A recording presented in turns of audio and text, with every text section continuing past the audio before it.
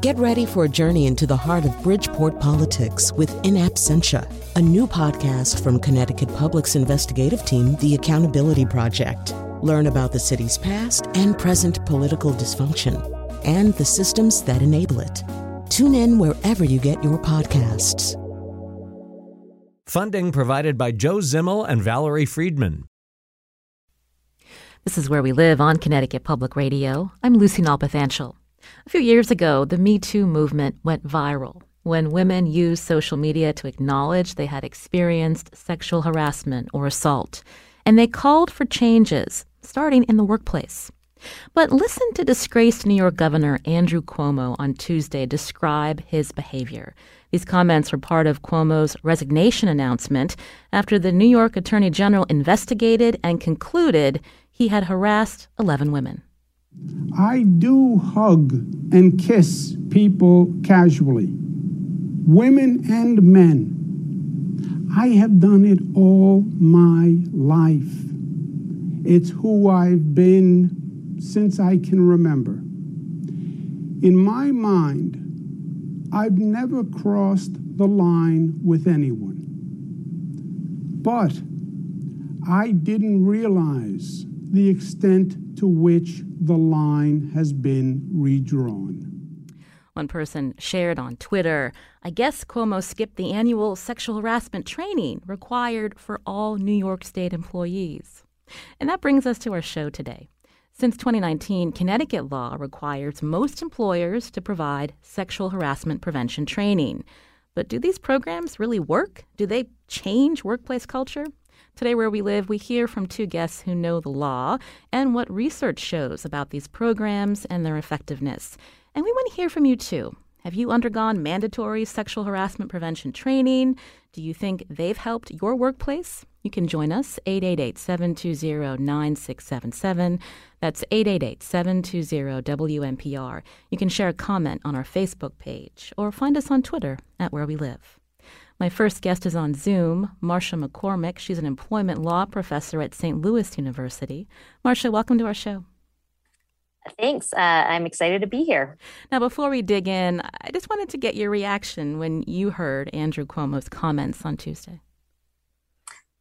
So his reaction is very similar to the reactions of a lot of, and usually it's men, who are accused of having engaged in harassing behavior. And it's not just sex harassment, it's also harassment on other protected classes. But the general, defense is, well, the rules have changed. Something is new and I didn't really intend for my actions to be taken the wrong way, but they were, and it's because the rules have changed. And so that sort of, deflects any responsibility, but also is probably not accurate in terms of what the rules are and what they've been for quite a long time. That's right. We're going to be talking about the federal and state laws that are in place to prevent this kind of behavior from happening. So let's start there, Marcia. When did we start to really see companies and other workplaces start to offer sexual harassment prevention training? Well, the training actually has been around for a pretty long time, certainly since at least the mid-'80s in some form at big companies.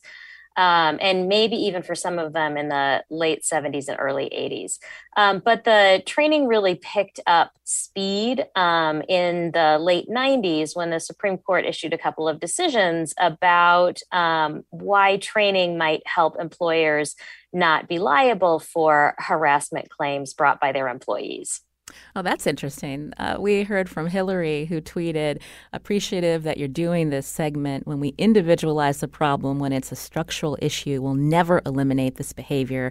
Plus, the approach is legalistic versus ethical and moral. She goes on to say, it's a cover your rear for the institution or business that has no intention of changing. How do you respond to that? Well, I think that's right. And in fact, the most effective ways to prevent harassment are really structural. It's about having lots of women in the workforce and women in core leadership positions. And those kinds of structural things really do make a difference in the culture and make harassment less likely on the basis of sex. And similar things happen for race when we have more diversity in race and leadership positions. But I do want to sort of push back a tiny bit on the moral versus legalistic. And I'm not just doing that because I'm a lawyer. I totally agree that the training is really legalistic in ways that are not productive. But one of the challenges in viewing anti-discrimination as a moral issue is that then that allows for sort of a two sides debate. And generally speaking, there has been a long debate actually about anti-discrimination as a moral issue. And many activists have resisted a moral framing in large part because that means that there aren't remedies if it's simply a moral issue. We want to hear from you, especially we know the Me Too movement really took off in 2017, and yet we're still seeing both high-profile cases and other small cases around the country when we think about sexual harassment and assault, whether it's in the workplace, in the military, on college campuses. And so when we hear Andrew Cuomo say that he didn't realize the lines have been redrawn. I mean, come on. Unless he's been living under a rock, it's been pretty obvious. But we want to hear from you if you've had to do these prevention trainings at your workplace. Do you think that they've made a difference in on your job or in the place that you work? You can join us 888-720-9677. Again, that's 888-720-WNPR, or find us on Facebook and Twitter at Where We Live. Marcia, you mentioned that these programs have been around for starting in the late 70s and 80s. And so what were some of the cases that were heard that prompted companies to respond? Well, there were some very early cases in the circuit courts, first involving race-based harassment, and then involving sex harassment. And one of the first Supreme Court cases to consider the issue was a case called Meritor Bank versus Vinson. And in that case, the Supreme Court recognized that an abusive environment is itself discriminatory, and an environment where a supervisor requires subordinates to engage in sexual activity with them or continues to ask them, even if there's no economic effect, that environment alone is discriminatory. And in that case, the court left open the question of when it is exactly that an employer was going to be liable for that supervisor's conduct. Because one of the sort of things that people don't realize maybe about anti-discrimination law is that it's not the person who discriminates under at least federal law who ends up being the defendant in these cases and having to pay damages and things like that. It's the employer who employs the person who engages in the conduct. And we'll be talking more about Connecticut law coming up. We'll be hearing from an attorney that's based in our state. And so before COVID, of course, we think about these workshops or trainings that took place in person. And so as they've developed and as time has gone on, I mean, who are the people that are in workplaces telling employees, telling leadership, these are the laws and this is why you need to follow them? And what do these trainings look like? So the trainings have gotten better, but I'll go with sort of the archetypal, not so great trainings. And those are usually spearheaded by HR professionals, maybe with general counsel or outside counsel. And in fact, management side firms have often, or in the past at least, have marketed their services for training for their employer clients. And usually the training involves a description of the law, and then maybe some role playing or scenarios that display some kind of harassing behavior, and then maybe an explanation of why that might violate the law or at least violate the employer's policy. And they're supposed to be kind of interactive, but they're the extent of their interaction is usually question and answer, or occasionally where people are asked to actually role play. That must be uncomfortable. Oh my gosh, super uncomfortable. So one of the things that I do with my students, I use Google image searches a lot. And this isn't exactly like the training, but, and my students have done this at their workplaces too, but I ask them to look for a picture of, with the search terms of, sexual harassment.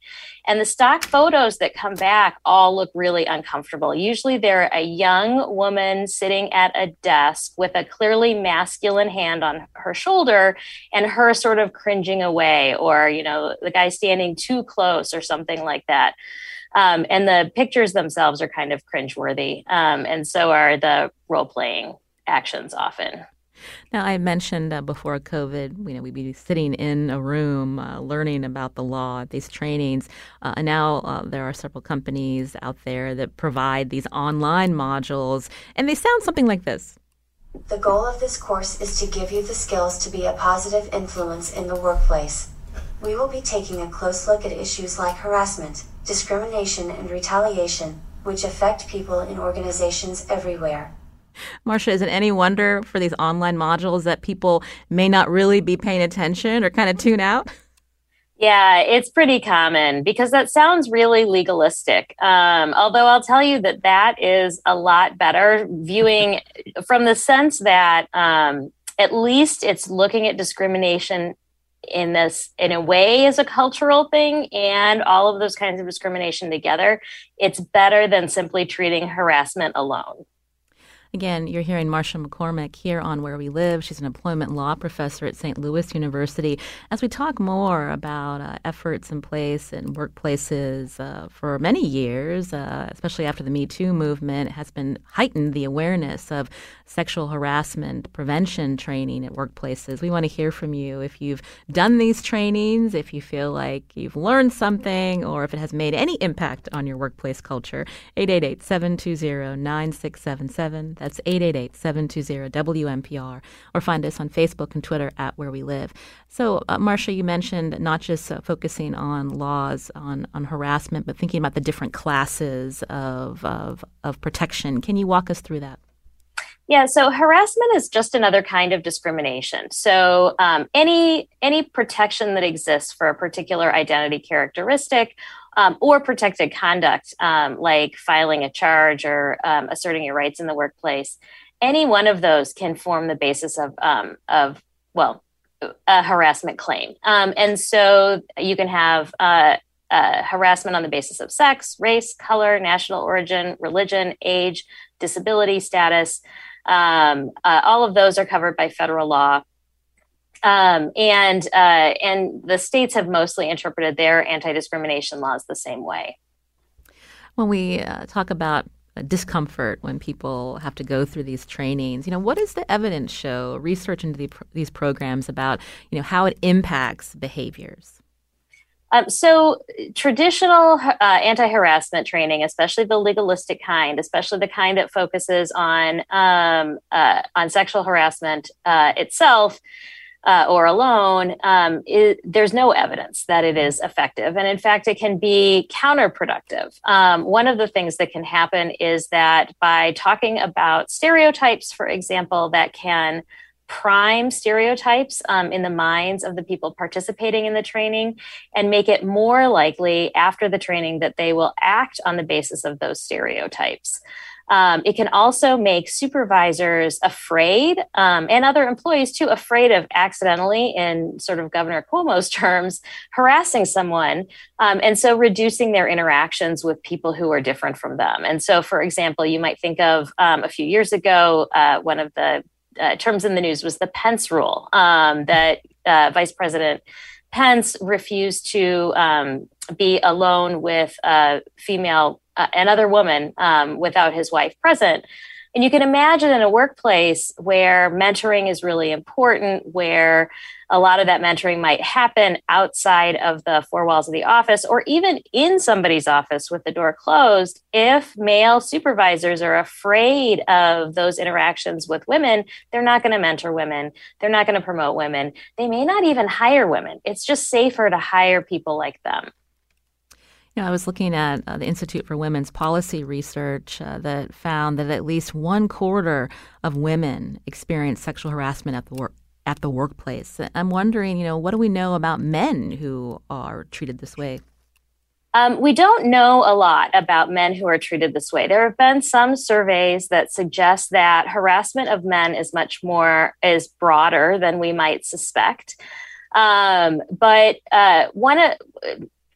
there are real challenges to get at that kind of information. One of the challenges is that it really requires a broad climate survey, and not a lot of employers do that. That's one of the recommendations, actually, of the Equal Employment Opportunity Commission, is to engage in these climate surveys to try and measure the amount of harassment employees might experience. But also, I think it's really challenging for men to, one, recognize that what happened to them might be harassment, at least sexual harassment. And two, to even report it in a survey, but certainly not, it has to be really bad, generally speaking, for men to come forward and even tell their employers what's happening to them, because there's just such a stigma surrounding masculinity and being subject to some kind of harassment. I started the show off listening to Andrew Cuomo, that clip from his recorded comments on Tuesday. And we think about in the media these high-profile cases, these men who've been in power for some time. These trainings really aren't relevant to them, right? Because this behavior has been part of them for so long. And is someone sitting down with the Governor Cuomo when he's in office to say, these are the laws, this is how you should follow them? It doesn't seem like that's happening. Right. Well, and even if it's happening, men, there's a phenomenon, and again, the EEOC has talked about this, where in some workplaces there will be 1 or 2 or 5 or 10 men who are sort of stars. And even if they go through the harassment training, which they might not, it never really applies to them. It's never enforced against them. They're never sort of required to follow the same rules as other people, and they're protected. And so a lot of the stories that we've heard, especially in the tech world, involve those kinds of sort of superstar male people who just never seem to have to follow the rules. Again, you're hearing Marsha McCormick here on Where We Live. She's an employment law professor at St. Louis University, as we talk about mandated sexual harassment prevention trainings. In Connecticut and other states, most employers are required to provide these trainings, but we wanted to find out what they actually accomplish. And as Marsha says, the research shows they can be counterproductive. So what have you noticed at your workplace? Did they make a difference? We want to hear from you. 888-720-9677. That's 888-720-WNPR. You can find us on Facebook and Twitter at Where We Live. We'll be back after a short break.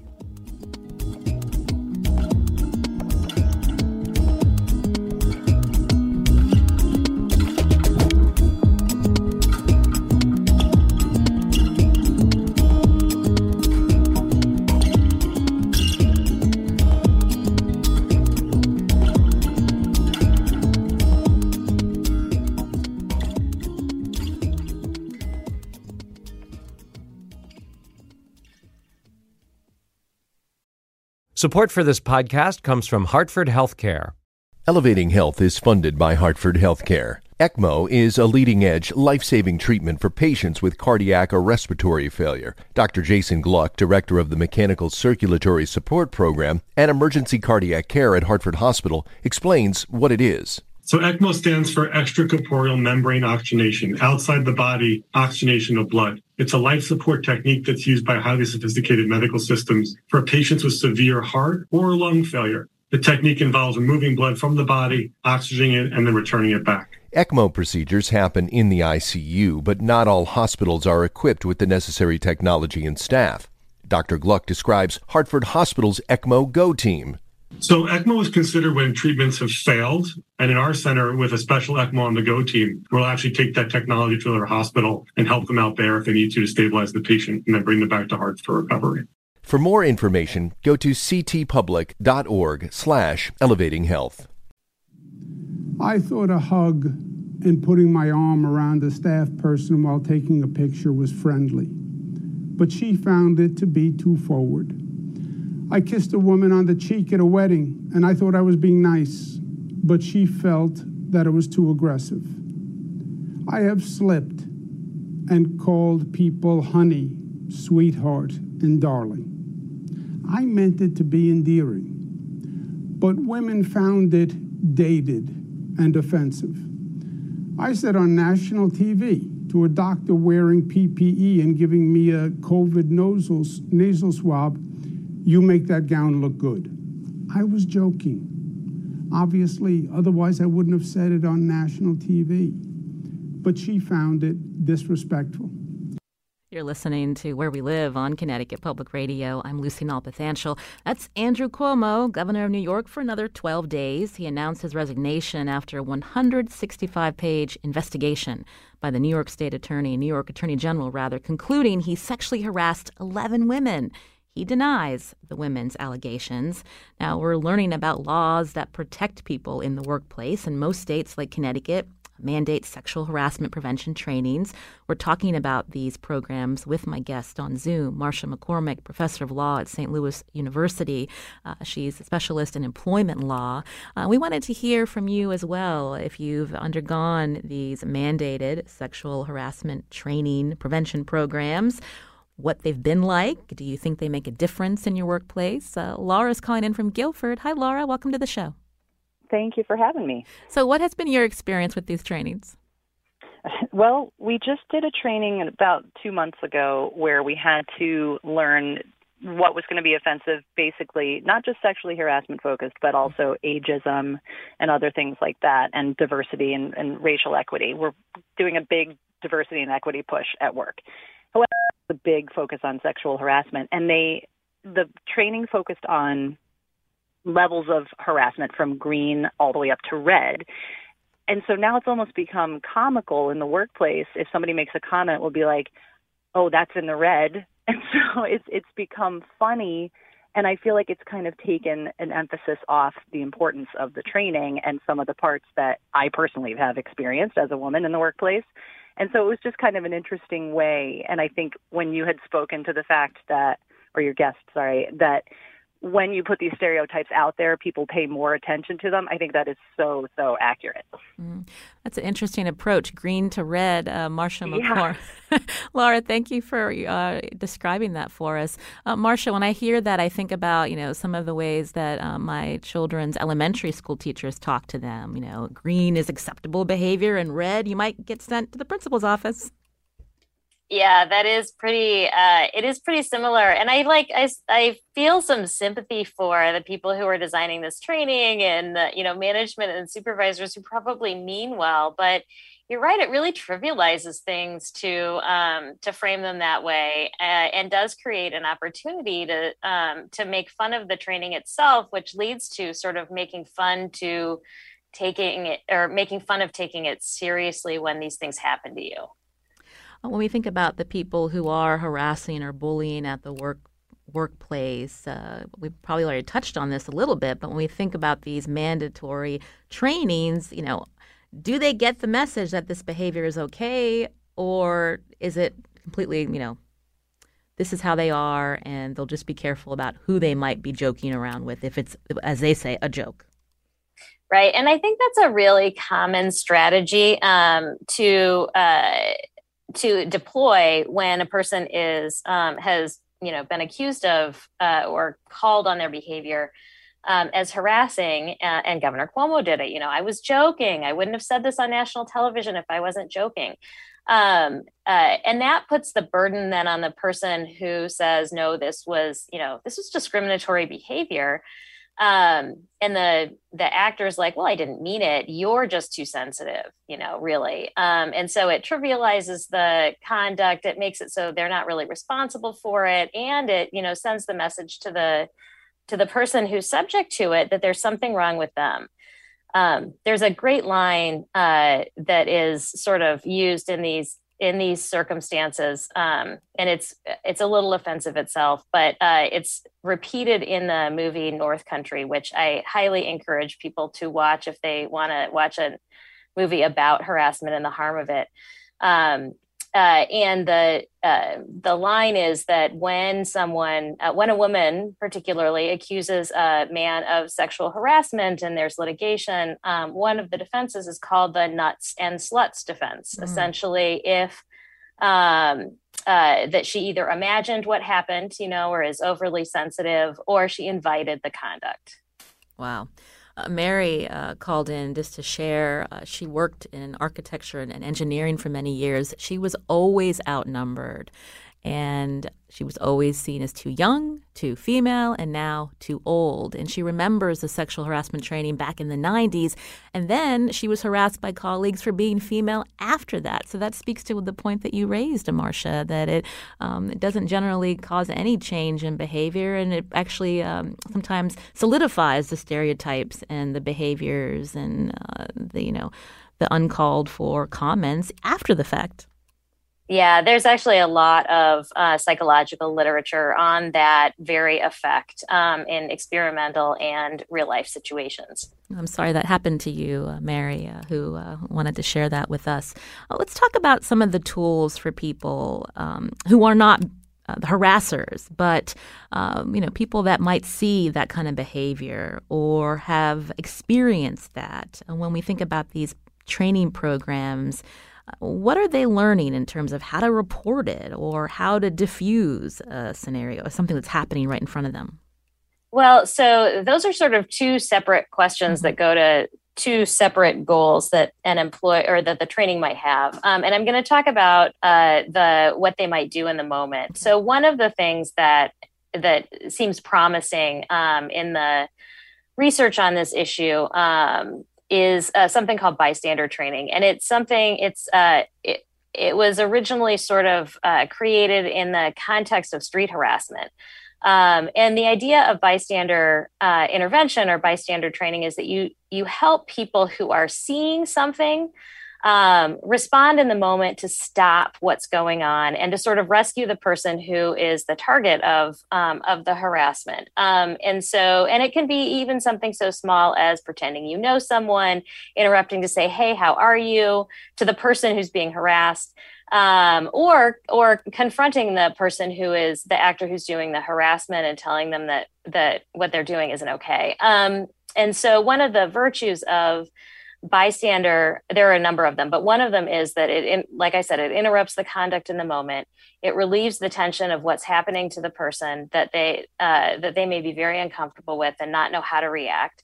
And it allows for, a witness to sort of focus on the actor to help reinforce the message that what you just did really wasn't okay. And it also one of the things that happens when people stand up for themselves in the context of discrimination is that they are viewed negatively. Even if we know what happened to them, saying something about it, expressing discomfort, those kinds of things actually cause retaliation against that person and causes, not in a legal sense necessarily, but causes negative thoughts about that person. They're sort of viewed as a whiner. And so, for example, even women who do this training are to some extent retaliated against or resented for standing up for diversity or any of those kinds of things. And so when you don't have something at stake, but you're standing up for someone else, that doesn't happen. And so it's more effective in that way as well. Reporting is a slightly different issue, only because that's part of sort of a legalistic structure that the employer has instituted. That's part of its attempt usually to prevent and keep tabs on any harassment and stop it before it gets out of control. And that's usually helping people know how they should report it. It tends to be pretty formalistic and legalistic, and there are identified people and there's a process. And there are guarantees connected with that.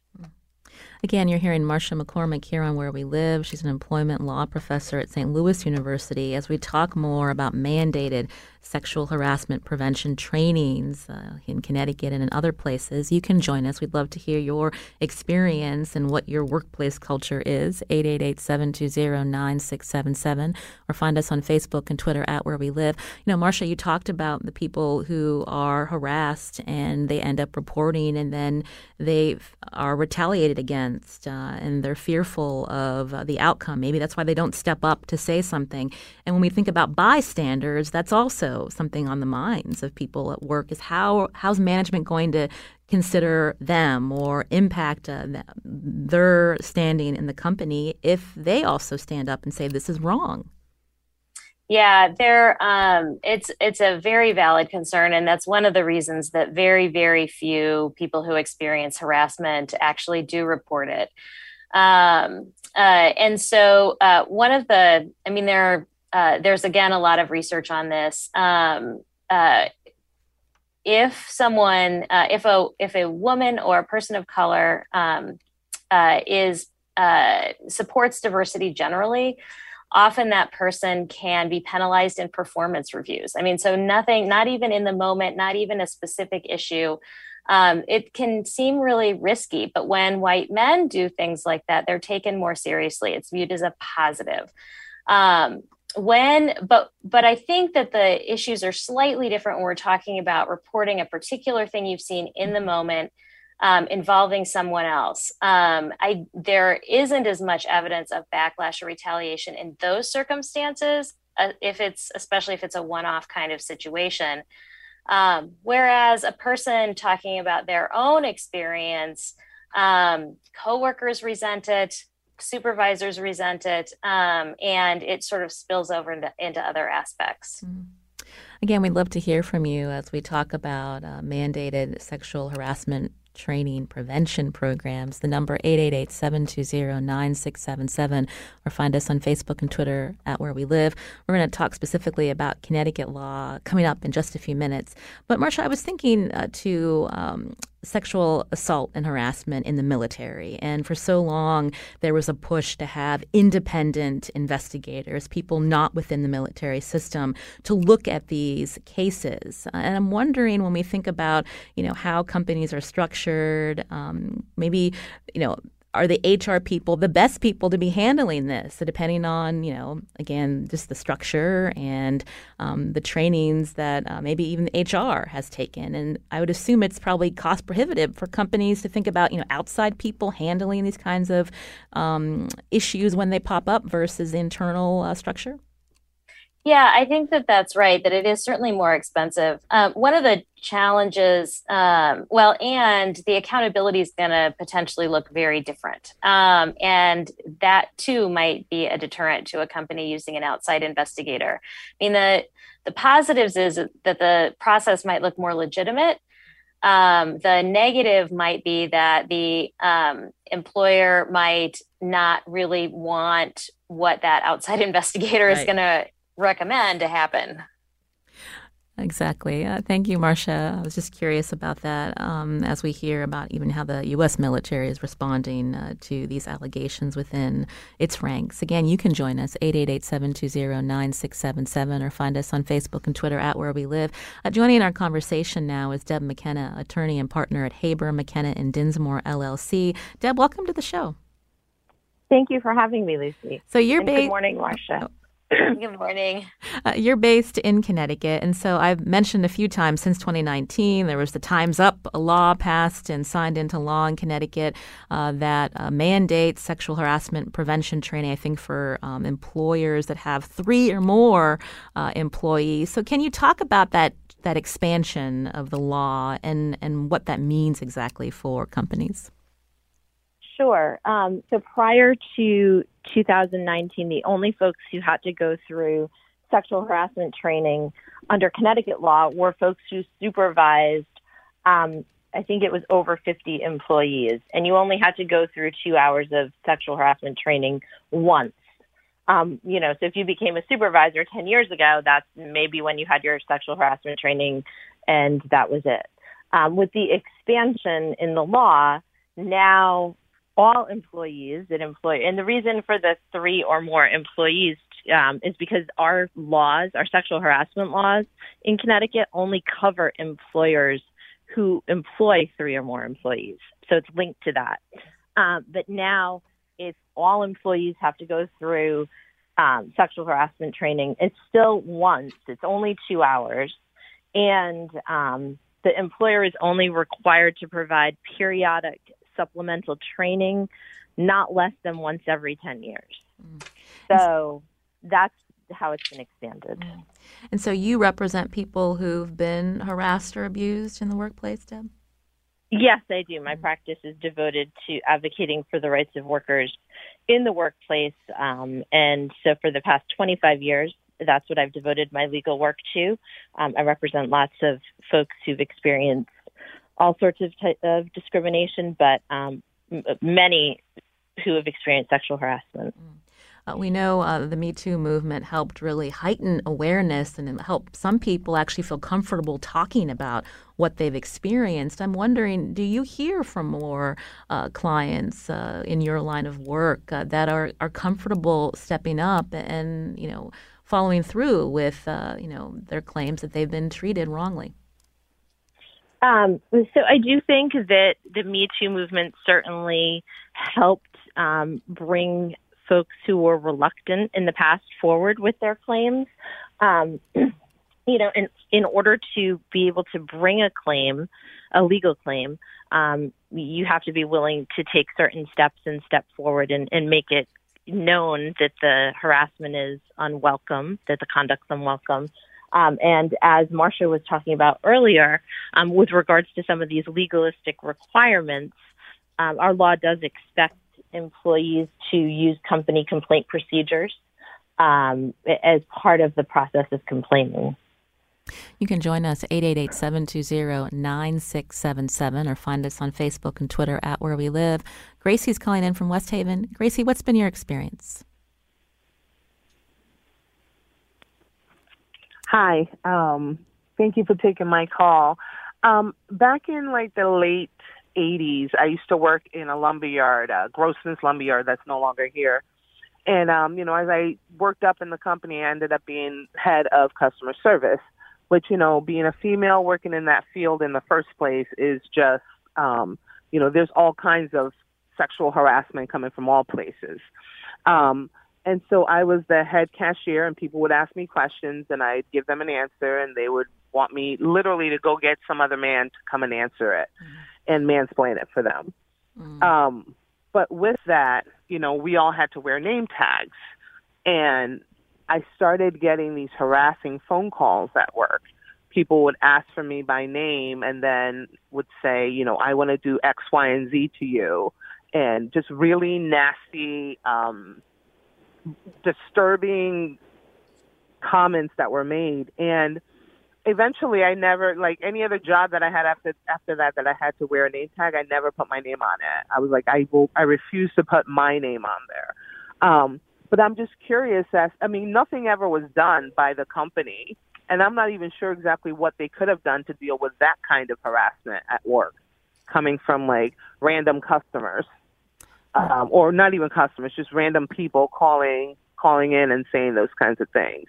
And I feel like we've definitely made steps forward, but I feel like we're also stagnant, and some people are just, I wouldn't say dense. I think that they're just, because they might be guilty of some of that behavior, it's better to just brush it off as, it's just who I am, like Cuomo was saying. I've kissed people all my life, and just because you've done that all your life doesn't mean that it's right. Exactly. And now you're being called out for it. So now you have to face it. Right. Gracie, thank you for calling in. I'm sorry that happened to you. Deb, did you want to respond to Gracie's point? Again, we can have all these trainings out there, but if people are this way for so long, if they're raised this way, if they think this is appropriate, are they ever going to get the message? Thank you. And Gracie, I too am sorry you had to experience that. And first, before I answer your question, Lucy, just to Gracie's point about what an employer could do in that situation, an employer does have an obligation to provide you with a workplace that's free from harassment. So I don't know if Gracie had complained or not, but had she complained, there were steps that, as far as I would have argued, her employer could have done to ensure that she was not the person getting those phone calls, perhaps screening those phone calls, taking a stronger stance about how they're going to allow their employees to be treated. We do see that particularly in workplaces, service type of workplaces, restaurants, for example, right, where you're working in a customer service field. And it does not alleviate the employer's obligation to provide you as their employee with a workplace that's free from harassment. As to the point about whether or not how do you get to someone who has harassed or looked at the world through this lens for 20 or 30 years, I don't know that you're ever going to change that person's behavior. And so that means that the onus is on the employer to take strong steps against, and to ensure that they are not going to be an employer who tolerates this type of behavior. I do think we see a fair number of cases, right, where you have an older harasser, and, I don't believe that people all of a sudden start becoming sexual harassers at age 50 or 60, right? Mm-hmm. I mean, it's a learned behavior. It means they've gotten away with it for a long period of time, and often because the employer themselves has turned a blind eye to it. Mm. You're hearing Deb McKenna again here on Where We Live. She's an attorney and partner at Haber, McKenna & Dinsmore, LLC. Marsha McCormick is also here, an employment law professor at St. Louis University.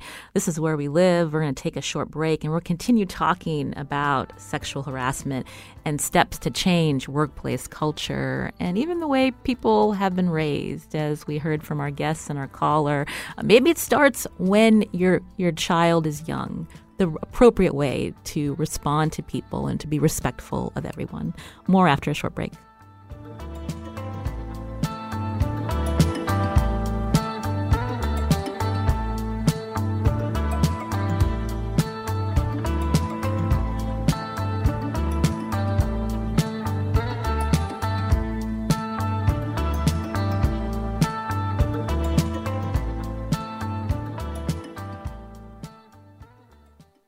This is Where We Live on Connecticut Public Radio. I'm Lucy Nalpathanchel. My guest today on the phone, Deb McKenna, attorney and partner at Haber, McKenna & Dinsmore, LLC. On Zoom with us, Marsha McCormick, who's a professor of employment law at St. Louis University.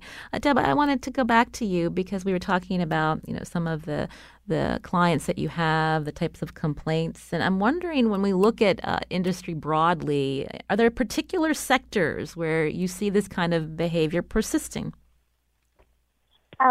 So I do. I think that you see it persisting in the restaurant industry. You also see it persisting in more male-dominated, or traditionally, I should say, male-dominated fields like finance, and to a certain extent in the medical field as well.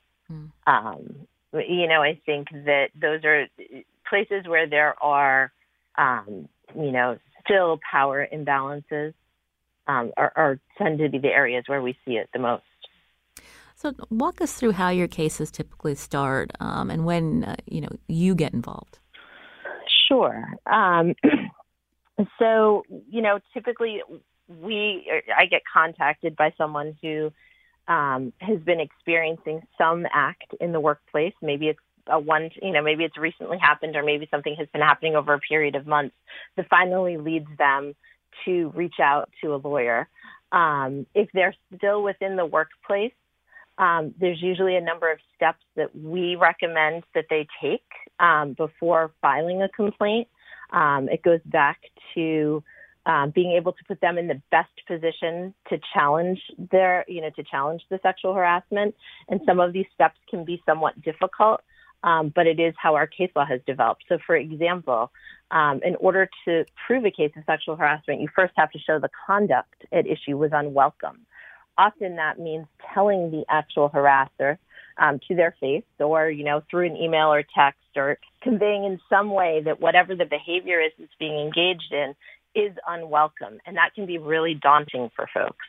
But it's important that you do that because oftentimes the employer will turn around and make the arguments that we're hearing from even, Andrew Cuomo, right? I was joking. I didn't realize that it was offensive. I didn't know this is how I've always been, right? And so by first conveying that behavior is unwelcome, it takes any of that uncertainty out of that. The other thing that we suggest that folks do is to document the harassment, make notes, email yourself, save any text messages. I get a lot of calls now about sexual harassment involving text messaging. Folks have a mistaken impression that those text messages we can receive, we can obtain them through a subpoena. So sometimes they'll delete them, but it's important to save them no matter how offensive they might be, back them up. That's important evidence, voicemails, emails, things like that. Then we also suggest that the person who's being harassed get a copy of the company's harassment policy, because as Marcia was talking about earlier in the hour, our laws have set up certain structures where employees are expected to know the harassment policy and complain about the behavior. And again, those can be difficult steps, but it is important to do that. And in fact, if you have a company handbook that tells you how to complain about harassment, it's important that you follow it. So a lot of times my initial calls are giving guidance as to how to protect yourself best in that workplace. Once you've done that, if the harassment is continuing or if your employer is not responding to your complaint, then you can, consider taking your legal action. In Connecticut, you have 300 days to file a claim alleging sexual harassment against your employer. To start that process, you can file with the Connecticut Commission on Human Rights and Opportunities. You could also choose to file with the EEOC, but my personal preference is to file with the CHRO because you get more information through that process. For example, your employer will have to answer your complaint. You get a chance to comment on their answer as part of the process. You have to go through one of these two administrative agencies before you can ever file your case in court. So, for example, you either have to go through the Commission on Human Rights and Opportunities or you have to go through the EEOC if you think that down the road you're going to sue your employer for sexual harassment. The only caveat to that is if you've experienced sexual assault, which unfortunately seems to be an increasing number of the calls that we're dealing with involve some form of sexual assault. Sexual assault claims on their own can be brought in court, but it's still important to kind of go through this whole process with the commission. And Deb, we just have a couple of minutes left, but thank you for walking us through those steps. Marcia McCormick, you're still with us. We heard from the caller earlier about, what is really effective. And, we talk about workplace culture and these prevention trainings in the workplace, but maybe these conversations need to happen when children are in school. What's your take? Yeah, I totally agree. There's evidence actually that exactly the kind of workplace harassment that we see is actually the kind of schoolyard and school harassment that we see. And one of the links, at least for harassment with sexual content, is the lack of standards for comprehensive sex education in this country. And not learning it from a very young age about consent, what you can say no to, what other people can say no to, is a big step. Well, it's been a really interesting conversation. Thank you both. Again, Marcia McCormick is an employment law professor at St. Louis University. Thank you, Marcia, for your time today. Well, thanks for having me. I enjoyed it. And Deb McKenna, attorney and partner at Haber, McKenna & Dinsmore. I'd like to say this is the last time we'll be doing a show on this topic, but we've done several over the last few years, and it is still relevant today. Deb, thank you for your time. Thank you for having me. I'm Lucy Nalpathanchil. Tess Terrible produced today's show. Kat Pastor is our technical producer. And tomorrow we have this show coming up. How much would you pay to be the owner of a funny tweet? What about an animation of a flying cat whose body is a Pop-Tart? Tomorrow we dive into the world of NFTs, a way to own digital art that's taken the internet and the art world by storm. We'll also take a look at cryptocurrency. Are you crypto curious? I'm Lucy Nalpathanchil. As always, thanks for listening.